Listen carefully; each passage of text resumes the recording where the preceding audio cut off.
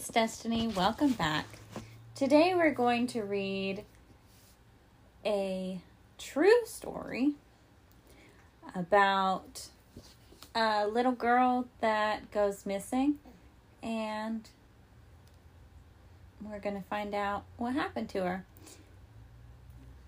It may get a little scary at times, but I promise she is found safe. So I promise it will get better.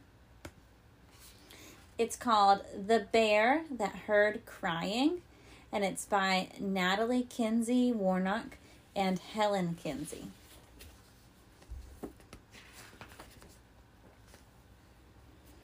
On a warm afternoon in June 1783, Sarah Witcher got lost in the woods.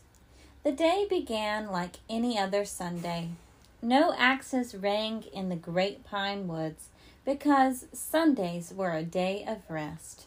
A church hadn't been built yet on Pine Hill, so Papa, Joseph, Reuben, John, Betty, and Sarah, who was the 3-year-old, sat under the trees near their cabin while Mama read from the Bible. "It's a beautiful day," Papa said to Mama after dinner. "Let's walk to the summit and see Chase and Hannah's new baby." Sarah loved her Uncle Chase. He took her for walks in the woods and showed her bobcat tracks and fox dens, and once he took her to a hollow tree on Pine Hill that bees had filled with honey.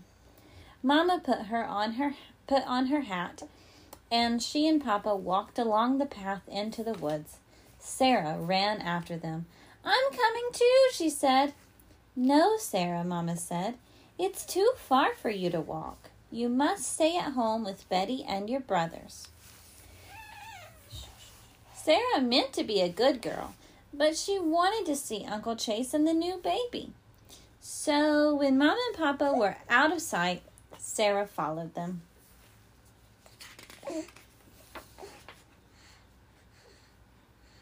She walked along Berry Brook. Brook trout swam in the deep green pools. High above her head, squirrels and gray jays scolded her.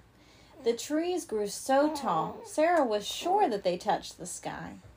"I'll pick some flowers for Aunt Hannah," Sarah thought. She was so busy looking for wildflowers that she wandered away from the path into the deep woods. She ate some wild strawberries and picked a bunch of wood sorrel and dogtooth violets.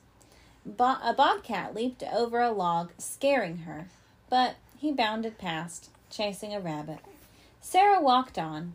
Blackberry brambles scratched her hands and feet, and her legs were tired.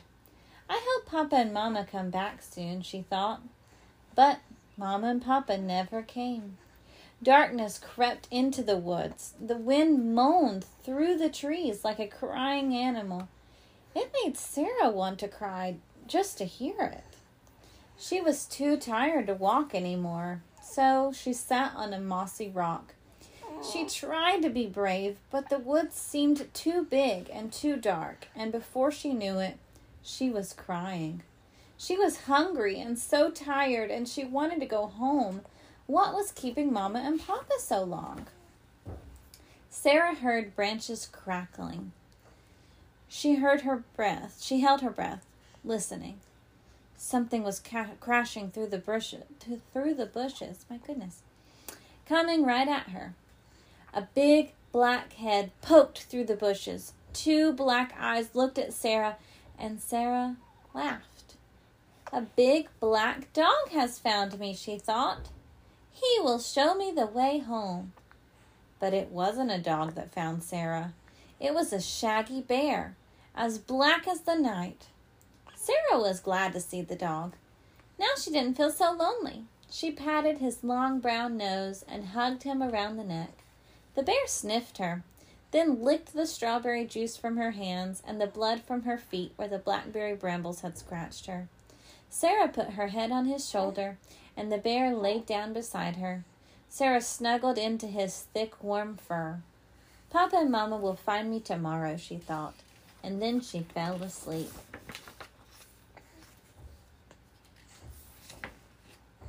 Back on the path, Mama and Papa were hurrying home. The children ran to greet them.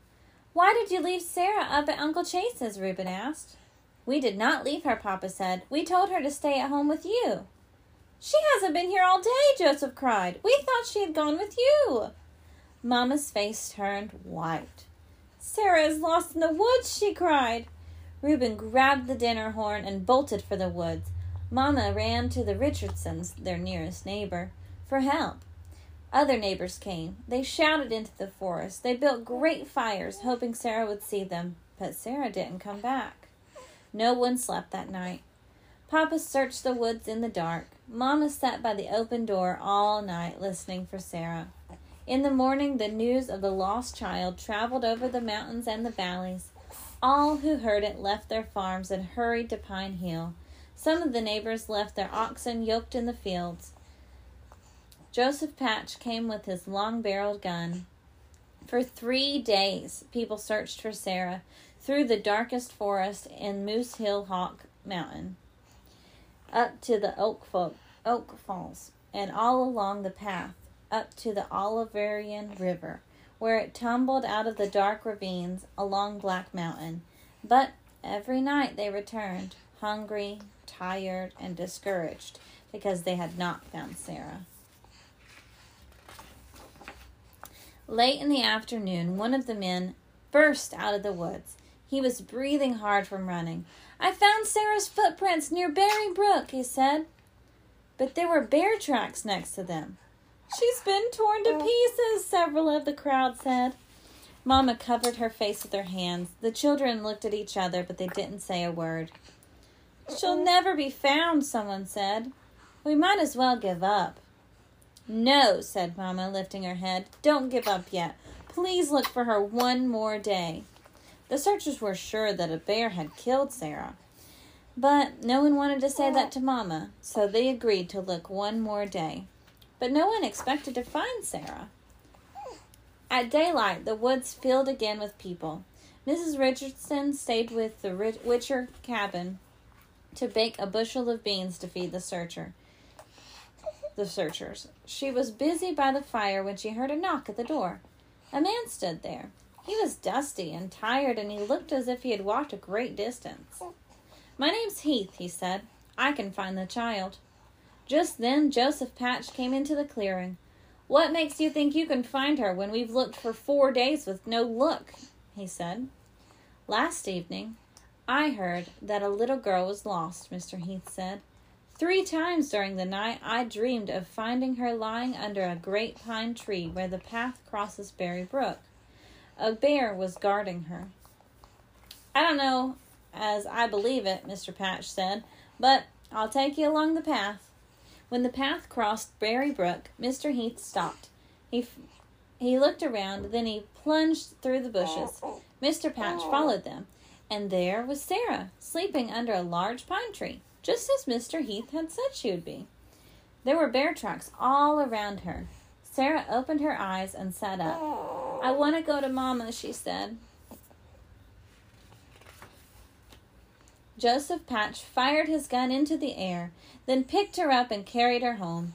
Everyone they met along had ran ahead of them, shouting and waving their hats. They all talked about Mr. Heath's wonderful dream. Mama and Papa heard the shot and hurried back to the cabin. They heard the shouts of the crowd. "John! Sarah! We found her!"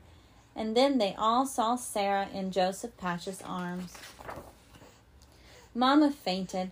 Papa couldn't say a word, but he smoked his pipe as hard as he could. Joseph and Reuben and John whooped and hollered, and Betty clapped her hands. "Sarah's home! Sarah's home!" she sang.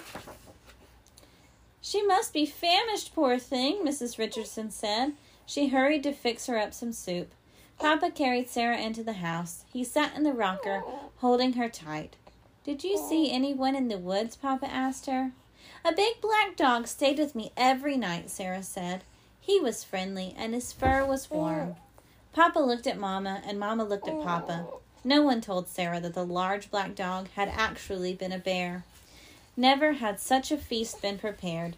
Mrs. Richardson brought out her pans of baked beans, and the women made venison stew, hasty pudding, and cornbread with honey. Papa said a prayer of thanksgiving, and everyone sang. All the men blew horns and fired their guns over and over until all the powder on Pine Hill was used up. So great was the joy that Sarah had been found. The end. I hope that you enjoyed this story and that you come back for more in the future. Also, let's learn from Sarah. Don't go off by yourself in the woods. That's scary. Have a great day. Thanks for listening. Bye. Hi, I just wanted to let you know that I created a Gmail account so that you could send me emails. I would love to hear where you're listening from. Anything that you would like to tell me, I'm open to reading your emails about it. And also, if you have any book recommendations, I would love to hear them. I'm going to let you know what it is right now. Are you ready? It's the title of the podcast, Beloved Children's Books at gmail.com. Again, Beloved Children's Books at gmail.com. I hope to hear from you soon. Bye.